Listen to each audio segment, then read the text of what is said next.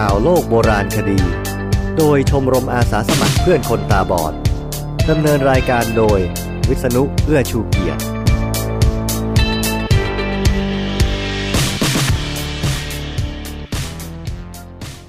สวัสดีครับข่าวโลกโบราณคดีครั้งที่112นี้มาแบบไม่มีข่าวอีกแล้วล่ะครับเพราะว่าสารคดีเที่ยวอียิปต์ของผมเองแหละเป็นตัวทำให้ลงข่าวไม่ได้แถมยังยาวถึงขนาดตอนเดียวไม่จบคราวนี้เป็นวันที่3ในอียิปต์ของผมวันแรกผมไปเที่ยวไคโรของชาวคอปติกวันที่2ผมไปอาบูซิมเบลวันที่3ผมก็ยังอยู่ในเมืองอัสสวานอยู่อันนี้เป็นเมืองทางใต้ของประเทศอียิปต์ครับเรื่องสำหรับครั้งนี้และครั้งต่อไปคือเที่ยวเกาะฟิเลและโอเบลิสแกะไม่เสร็จเชิญฟังครับเที่ยวเกาะฟิเลและโอเบลิสที่แกะไม่เสร็จตอนต้น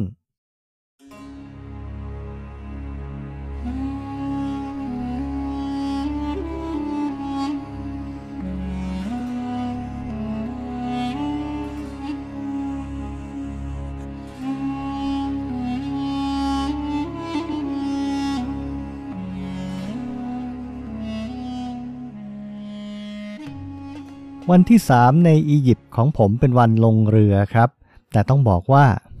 เดี๋ยวขึ้นเดี๋ยวลงกันทั้งวันไปจนเย็นเลยแหละก็วนไปวนมาอยู่ในเมืองอัสสวานเมืองใหญ่ทางใต้ของประเทศอียิปต์นั่นแหละครับตอนเช้าเราแวะเอากระเป๋าไปส่งเรือสำราญที่จะไปคืนนี้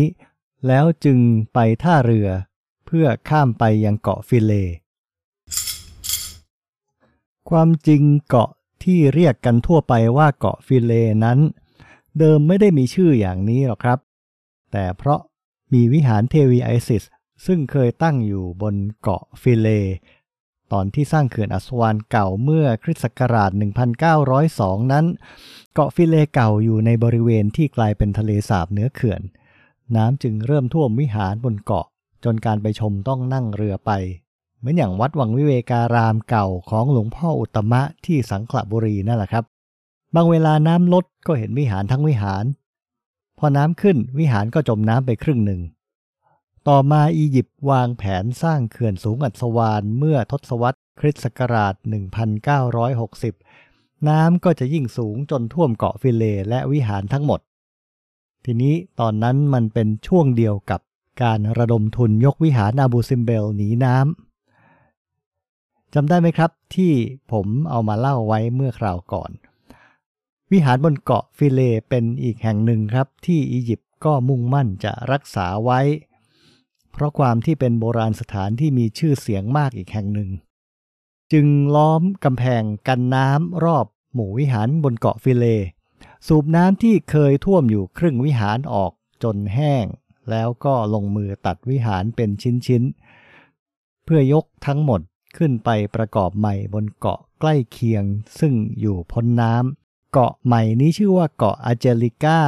หรืออาเจลิเกียฉะนั้นหมู่วิหารเทวีไอซิสและวิหารที่อุทิศถวายเทพองค์อื่นบนเกาะฟิเลเดิมเกือบทั้งหมดจึงรอดจากอุทกภัยกลายเป็นสถานที่ท่องเที่ยวสำคัญของอียิปต์ต่อมาจนปัจจุบันชื่อเกาะอาเจลิก้าก็แทบจะไม่มีใครพูดถึงยกเว้นเวลาบอกว่าเป็นที่ตั้งใหม่ของวิหารคนทั่วไปก็เรียกเกาะนี้ว่าเกาะฟิเลจนเป็นปกติไปแล้วล่ะครับในบันทึกของคนที่เคยไปเที่ยววิหารเทวีไอซิสบนเกาะฟิเลเดิมก่อนศตวรรษที่20เขาเล่าไว้ว่าวิหารนี้แกะสลักภาพเทพเจ้าได้สวยงามมีสีสันสดใสแต่ความที่แช่น้ำอยู่หลาย10 ปีในช่วงก่อนย้ายที่ตั้งเลยทำให้สีสันหลุดล่อนหายไปจนหมดสีที่เราไปเห็นกันคราวนี้กลับเป็นรอยระดับน้ำสีดำๆอยู่บนผนังหินแทนครับท่าเรือข้ามไปเกาะเป็นที่จอดเรือข้ามฟากขนาดเล็กสำหรับนักท่องเที่ยวมีจำนวนเป็น100 ลำเลยนะครับเวลารถที่เราใช้แล่นผ่านไปบนถนนสันเขื่อนต่ำอัสสวานคือเขื่อนอัสสวานเก่าน่ะ ซึ่งเดี๋ยวนี้ก็กลายเป็นเส้นทางสัญจรปกติของเมืองอัสวานไปแล้วเราจะเห็นภาพทะเลสาบเหนือเขื่อนที่มองเห็นท่าเรือมีเรือสำหรับนักท่องเที่ยวจอดเรียงรายในแสงแดดจ้าเห็นเกาะแก่งโบราณสถานสวยงามมากเลยล่ะครับทุกคนก็จะหันไปมองทิวทัศน์อันนี้กันทั้งรถส่วนอีกข้างที่เป็นแม่น้ำไนล์ท้ายเขื่อนนั้นไม่สวยอย่างนี้ไม่มีใครมองเลยห้องขายตั๋วขึ้นเกาะก็อยู่ที่ท่าเรือนี่แหละครับเป็นด่านกั้นคนที่ไม่ได้ซื้อตั๋วหรือไม่ได้รับอนุญาตไม่ให้มีทางล่วงล้ำเข้าไปได้เป็นอันขาดทางลงไปถึงจุดจอดเรือเป็นทางลาดปูหินแกรนิตกว้างขวางมีคนปูผ้าวางขายของเรียงรายไปทั้งสองข้างคำว่า$1อื้ออึงทั่วไปหมดเลยครับพ่อค้าทุกคนที่เราเดินผ่านต้องมีของมาเสนอแล้วก็บอกว่า$1ที่รอดมาได้เพราะเราไม่มีแบงค์$1นั่นแหละครับก็เลยผ่านลงเรือไปได้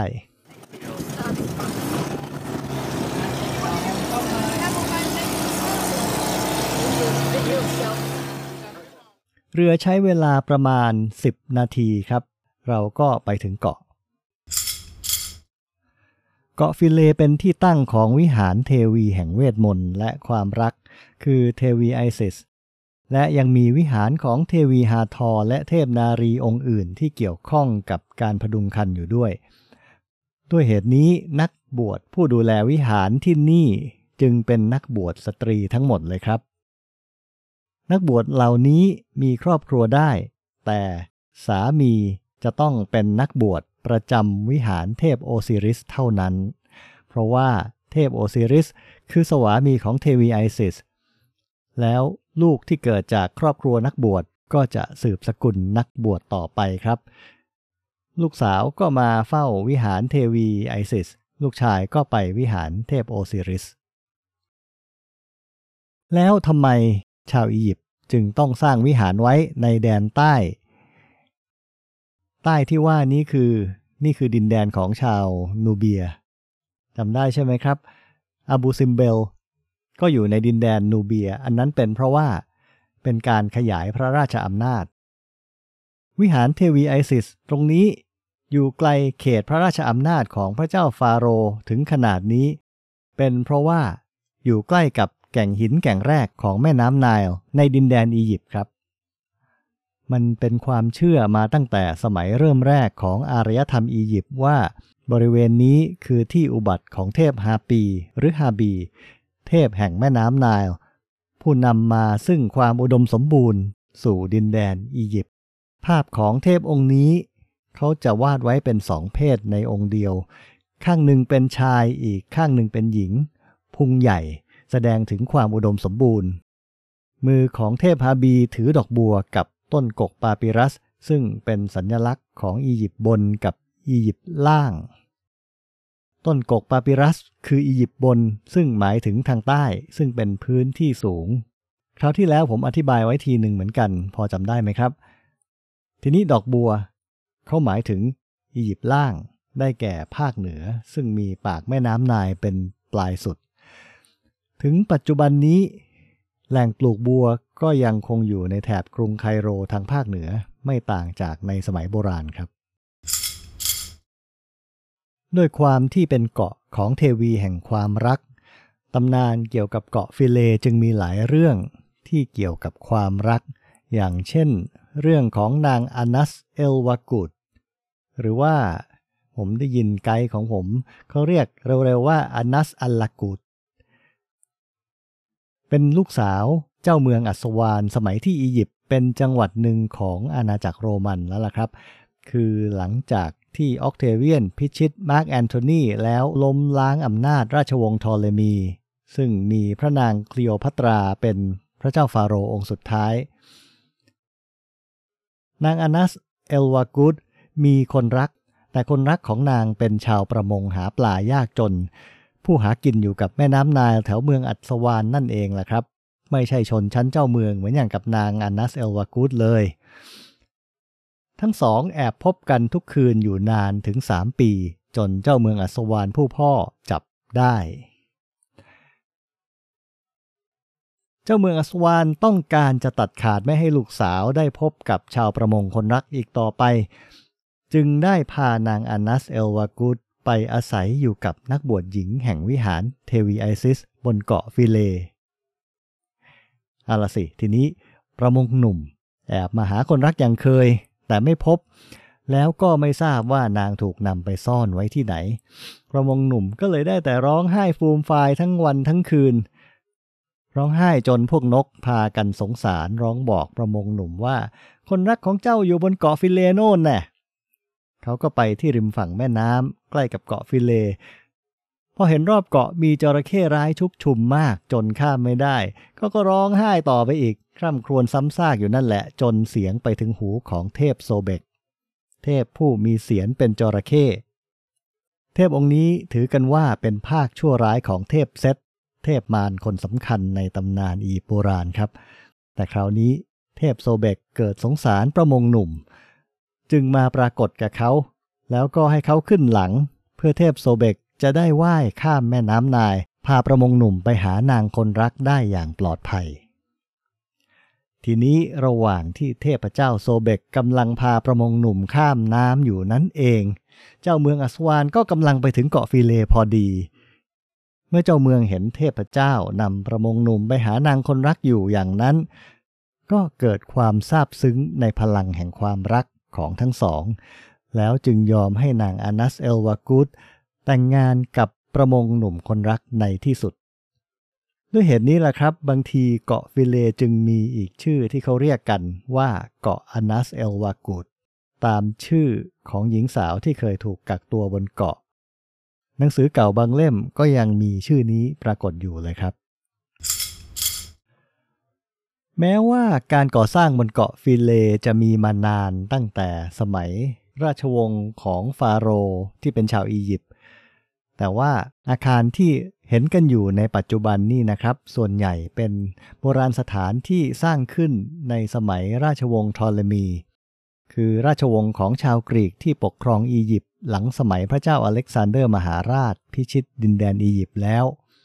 พระนางคลีโอพัตราที่โด่งดังก็อยู่ในราชวงศ์นี้แต่เป็นคลีโอพัตราที่7นะครับเพราะฉะนั้นสถาปัตยกรรมและการตกแต่งวิหารบนเกาะฟิเลจึงเป็นฝีมือของช่างกรีกโรมันซึ่งก็จะสร้างวิหารตามแบบอียิปต์โบราณนั่นแหละครับแต่ก็ติดสไตล์กรีกโรมันอยู่บ้างทำให้บัวหัวเสาของที่นี่ดูซับซ้อนอลังการแบบกรีกโรมันในขณะที่ถ้าเป็นแบบอียิปต์เองเนี่ยจะมีหัวเสาแค่แบบดอกบัวกับต้นปาปิรัสเท่านั้นแล้วก็รูปสลักของพระเจ้าฟาโรห์กับเทพเจ้าก็มีสรีระเหมือนคนจริงคือมีกล้ามเนื้อมีสะดือซึ่งเราจะไม่พบลักษณะเหล่านี้ในภาพสลักแบบอียิปต์โบราณแท้ๆเลยครับ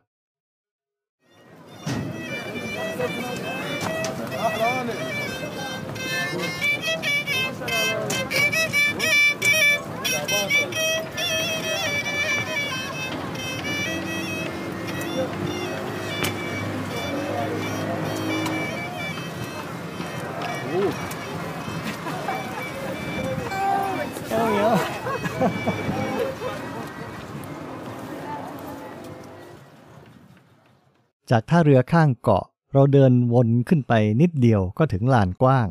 ด้านขวามือเป็นลานจัดตั้งเก้าอี้ชมการแสดงแสงเสียงข้างหน้ามีซากวิหารขนาดกลางระเกะระกะซ้ายมือเป็นทางลาดขึ้นเล็กน้อยแล้วก็ทางนี้แหละครับที่พาเราไปถึงลานกว้างด้านหน้าวิหารของเทวีไอซิส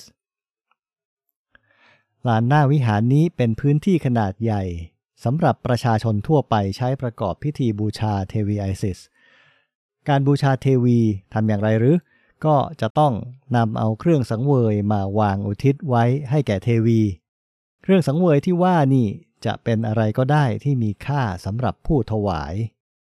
ซึ่งอาจหมายถึงเครื่องทองเพชรพลอยอาหารหรือน้ำมันหอมเมื่อสังเวยแล้วผู้ถวายของจะกลับไปส่วนของเหล่านั้นก็ตกเป็นของนักบวชประจำวิหารไงล่ะครับปลายอีกด้านหนึ่งของลานชาวบ้านเป็นหอสูงรูปสี่เหลี่ยมคางหมู2 หอน่าจะสูงราว 25-30 เมตรได้ล่ะครับระหว่างหอสูงมีประตูที่สูงประมาณครึ่งหนึ่งของหอช่องประตูนั้นนำเข้าไปด้านในของวิหาร โครงสร้างของประตูที่ขนาบด้วยหอสูงอย่างนี้เขาเรียกว่าไพลอน PYLON คำนี้เป็นคำเดียวกับที่ใช้เรียกเสาส่งไฟฟ้าแรงสูงก็คงจะด้วยความที่มีรูปร่างสูงใหญ่ฐานกว้างกว่ายอดนั่นแหละครับเสาไฟฟ้าถึงได้ใช้คำว่าไพลอนเหมือนกับโครงสร้างโบราณเชื่อกันว่าที่ทำเป็นหอสูงทะมึนคู่กันอย่างนี้ก็เพื่อให้เป็นสัญลักษณ์ของเทือกเขาทางตะวันออกครับเพราะในดินแดนอียิปต์นั้นสำหรับคนที่อาศัยอยู่ริมแม่น้ำไนล์ทิศตะวันออกคือทิศที่ไปทะเลแดง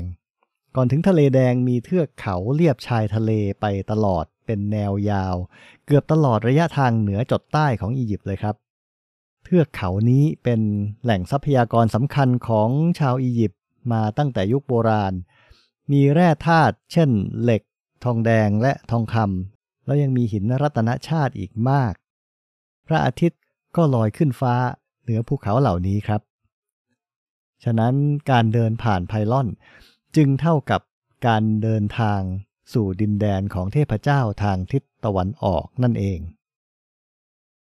บนหอไพลอนมีภาพสลักขนาดใหญ่มหึมาทั้งสองหอเลยครับเป็นรูปที่คล้ายๆกันคือเป็นรูปพระเจ้าฟาโรห์โทเลมีที่12นีออสไดโอนิซอสยืนกลางขาเงื้อกระบองขึ้นสุดแขนอีกมือหนึ่งจิกหัวศัตรูหลายคนในคราวเดียวเตรียมจะทุบหัวศัตรูเหล่านั้นด้วยกระบองมีเทวีไอซิสเทพโฮรุสกับเทวีฮาทอร์ยืนชมอยู่ข้างหน้าของฟาโรห์เหนือรูปใหญ่ยังมีรูปเล็กแสดงภาพฟาโรห์ถวายเครื่องสังเวยแด่เทพและเทวีอีกแถวหนึ่งด้วยครับรูปฟาโรห์เทพและเทวีบนไพลอนไม่มีหน้าสักรูปเดียวไม่ใช่เพราะว่าเขาไม่ได้แกะสลักหน้านะครับแต่เพราะมีรอยกระเทาะหน้าและลำตัวเป็นจุดๆจนเสียหายหมดแล้วก็เป็นจุดเฉพาะตรงรูปเท่านั้นด้วยพื้นหลังอื่นรวมทั้งตัวหนังสือทั้งรูปศัตรูที่ถูกจิกหัวก็ไม่ถูกกระเทาะที่เป็นอย่างนี้เป็นฝีมือของชาวคริสต์ในสมัยโบราณครับในยุคที่ศาสนาคริสต์ยังไม่ได้เป็นศาสนาของพระจักรพรรดิแห่งกรุงโรมชาวคริสต์ต้องหนีอิทธิพลโรมันจากทางเหนือลงมาอาศัยในโบราณสถานทางใต้เมื่อมาอยู่ในโบราณสถานและเปลี่ยนโบราณสถานเป็นโบสถ์ข้อห้ามของศาสนาคริสต์ไม่ให้มีรูปเคารพอื่นใดทำให้ภาพสลักรูปเทพเจ้าเป็นของต้องห้ามจะมีอยู่ไม่ได้การทำลายที่ง่ายที่สุดก็คือลบรูปหน้าด้วยการกระเทาะออกถ้ามีเวลาก็กระเทาะทั้งตัวแหละครับอย่างบนไพลอนด้านหน้าวิหารเทวีไอซิสบนเกาะฟิเลอันนั้นโดนทั้งตัวเลยโบราณสถานทางภาคใต้ของอียิปต์ที่มีชาวคริสต์เข้าไปอาศัยเป็นอย่างนี้ทั้งหมดเลยครับและไอ้ตัวที่มันรอดล่ะทำไมถึงรอดเพราะว่ามันฝังอยู่ในทรายครับเขาบอกว่าถ้าไม่เห็นหน้าก็ไม่ต้องทำลายมันง่ายดีการรักษาของโบราณของอียิปต์เขาจะไม่ซ่อมแซมไม่เติมอะไรทั้งสิ้นถูกกระเทาะก็ปล่อยไว้อย่างนั้นเหมือนอย่างที่ปล่อยให้รูปสลักของพระเจ้ารามเสสที่2กองอยู่กับพื้นที่อบูซิมเบลนั่นก็อย่างเดียวกันแหละครับพอเข้าใกล้ไพลอนเราต้องเดินขึ้นบันไดไป5ขั้นเพราะตัววิหารยกขึ้นสูงจากลานเล็กน้อยแล้วก็เห็นว่ามีสิงโตหินเฝ้าข้างหน้าอยู่2ตัวซ้ายขวาของช่องประตูเป็นสิงโตนั่งหันหน้าตรงไม่ได้เอี้ยวตัวแบบสิงโตจีนนะครับส่วนหน้าสิงโตหายไปแล้วเหลือแต่ขนแผงคอกับตัวข้างสิงโตตัวซ้ายมีฐานโอเบลิสก์สูงประมาณ 1.5 เมตรตั้งอยู่โอเบลิสก์คืออะไรผมขอยกคำอธิบายมาจากเว็บ41ปีครุศิลป์โดยปิยะแสงเขาว่าไว้อย่างนี้ครับคำว่า obelisk obelisk มีรากศัพท์มาจากภาษากรีกคือ obeliskos obeliskos หมายถึงเหล็กแหลมเข็มหรือเสาปลายแหลมลักษณะของเสาโอเบลิสก์จะเป็นเสาสูงสร้างจากหินแกรนิตขนาดใหญ่เพียงก้อนเดียวฐานของเสาจะกว้างและค่อยๆเรียวแหลมขึ้นสู่ยอดด้านบนเป็นแท่งสี่เหลี่ยม4ด้านยอดบนสุดจะเป็นลักษณะเหมือนพีระมิดและมักนิยมหุ้มหรือเคลือบด้วยโลหะเช่นทองคำเหล็กหรือทองแดงเป็นต้นที่หน้าวิหารเทวีไอซิสบนเกาะฟิเลเนี่ย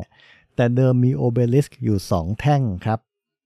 ตอนที่นักสำรวจชาวยุโรปมาพบเมื่อคริสต์ศักราช 1815 นั้นแท่งหนึ่งหักพังลงมาก่อนแล้ว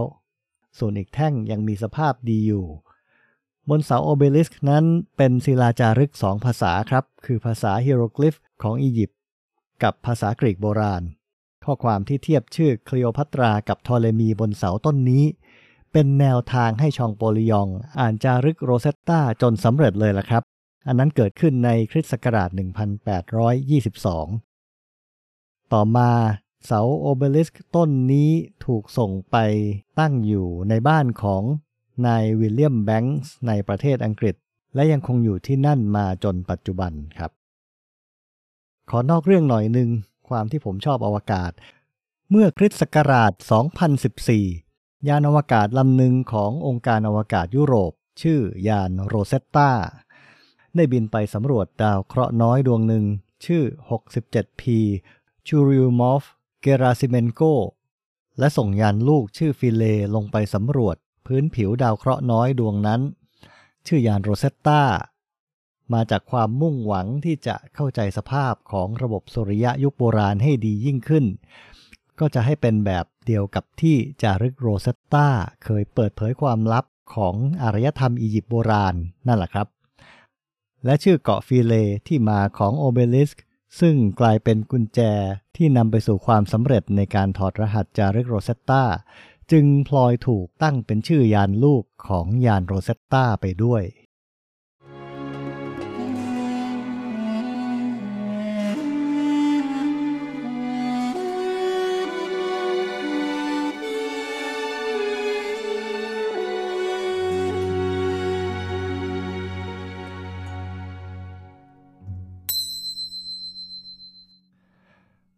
สารคดีที่ทำนี่ผมไม่ได้รู้ทุกอย่างจากการไปอียิปต์แล้วกลับมาหรอกนะครับตอนเขียนเรื่องก็มีการค้นคว้าต่อผสมกับเรื่องที่ไกด์เล่าซึ่งหาที่ไหนไม่ได้เลยออกมาเป็นสารคดีเที่ยวโบราณสถานที่ยาวมากอย่างนี้แหละผมสนุกกับการค้นคว้าหวังว่าผู้ฟังจะสนุกกับเรื่องที่ผมค้นมาเช่นกันนะครับรายการข่าวโลกโบราณคดีของชมรมอาสาสมัครเพื่อนคนตาบอดค้นคว้าและจัดทำโดยวิษณุเอื้อชูเกียรติสำหรับวิทยุคนตาบอดเป็นอันดับแรกจากนั้นจึงจะกลายเป็นพอดแคสต์ในเว็บเก็บไว้ที่ soundcloud.com แต่ว่าหาด้วย podcast client อันไหนก็จะเจอนะครับส่วนภาพและเรื่องประกอบข่าวจะอยู่ในบล็อกข่าวโลกโบราณคดีหาได้ด้วยคำว่าข่าวโลกโบราณคดีกับ blog บล็อกจะเจอครับคอยฟังตอนจบของเที่ยวเกาะฟิเลและโอเบลิสแกะไม่เสร็จในรายการข่าวโลกโบราณคดีครั้งต่อไปนะครับสวัสดีครับ